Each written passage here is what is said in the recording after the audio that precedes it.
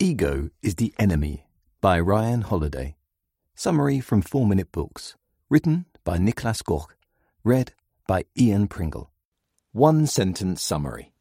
Ego is the Enemy reveals how a tendency that's hardwired into our brains, the belief that the world revolves around us and us alone, holds us back from living the life it makes us desire so much, what we can do to overcome it at every turn, and how to achieve true greatness.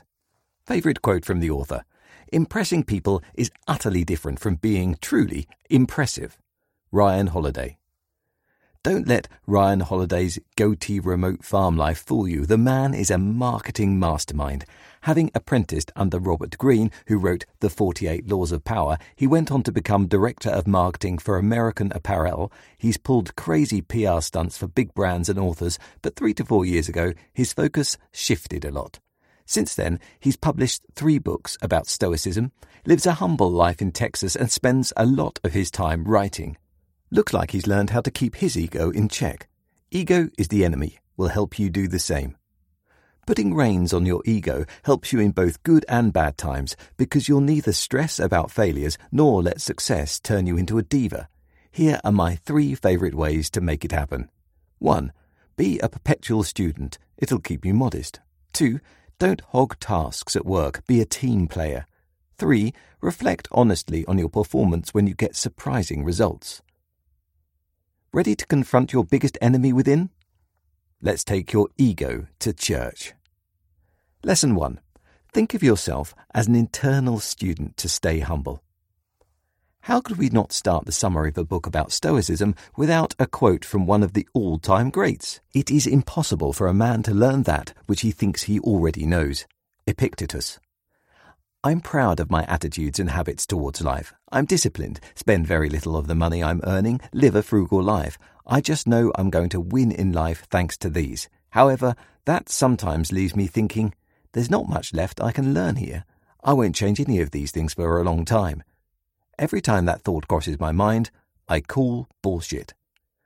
It might be true that these basic principles won't change much, but there's a huge load of things for me left to learn when it comes to making money, writing, selling, relationships, other people. It's a never-ending process.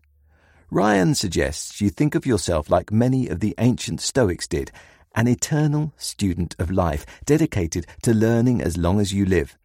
This keeps you humble and encourages you to learn from the best in your field.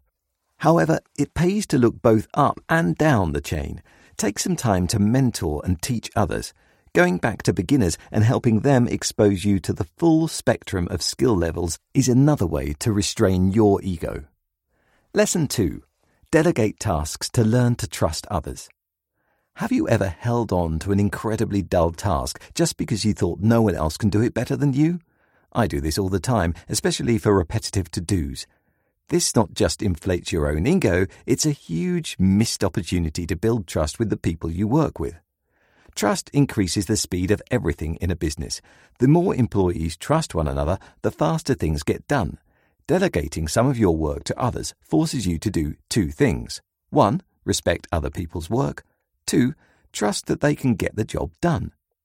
These aren't just ways to win against your ego, but can also be the difference between a thriving company and one that goes bust. For example, legendary American car manufacturer DeLorean may always be remembered for creating the car from Back to the Future, but due to its CEO's stubborn attitude of having to check every single detail, it went bankrupt after just 7 years with less than 10,000 cars sold. Your turn.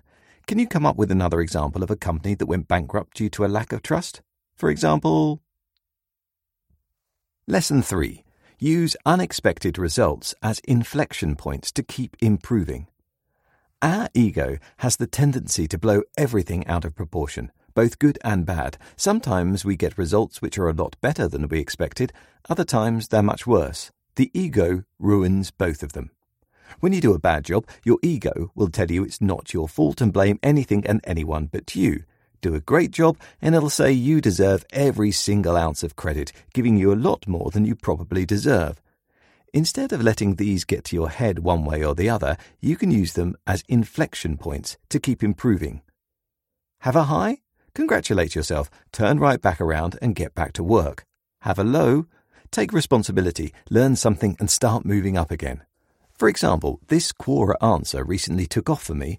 I could have commended myself for being such a great writer and rested on my laurels all week. Instead, I took one look at the rest of my answers, saw how many got zero traction at all, ordered a bunch of Ryan Holiday books so I could learn to write better, and then wrote some more.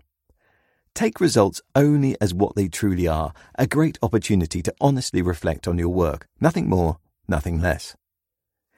Ego is the enemy. Review. Stoicism is one of the few things you can hardly be confronted with often enough in your life. Besides Ego is the Enemy, The Obstacle is the Way is another great read on the subject, also by Ryan Holiday.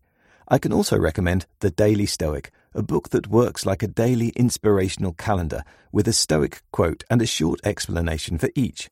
And if you want to get a rough overview of the high-level mission of the Stoics, check out this table. What else can you learn from the Blinks? Why William Sherman would have been a better president than Ulysses S. Grant. How Kirk Hammett kept a learner's mindset when joining Metallica. Why pride is different from ego but goes hand in hand with it. What Shaquille O'Neal and Kobe Bryant should have done but didn't. The thing the New England Patriots did right after drafting Tommy Brady as their quarterback. Who would I recommend The Ego is the Enemy summary to? The 22-year-old student who's about to graduate and can't wait to not be a student any longer. The 37-year-old manager who just got promoted to a role with team responsibility and finds it impossible to delegate. And anyone who still remembers the last time their ego bit them in the ass.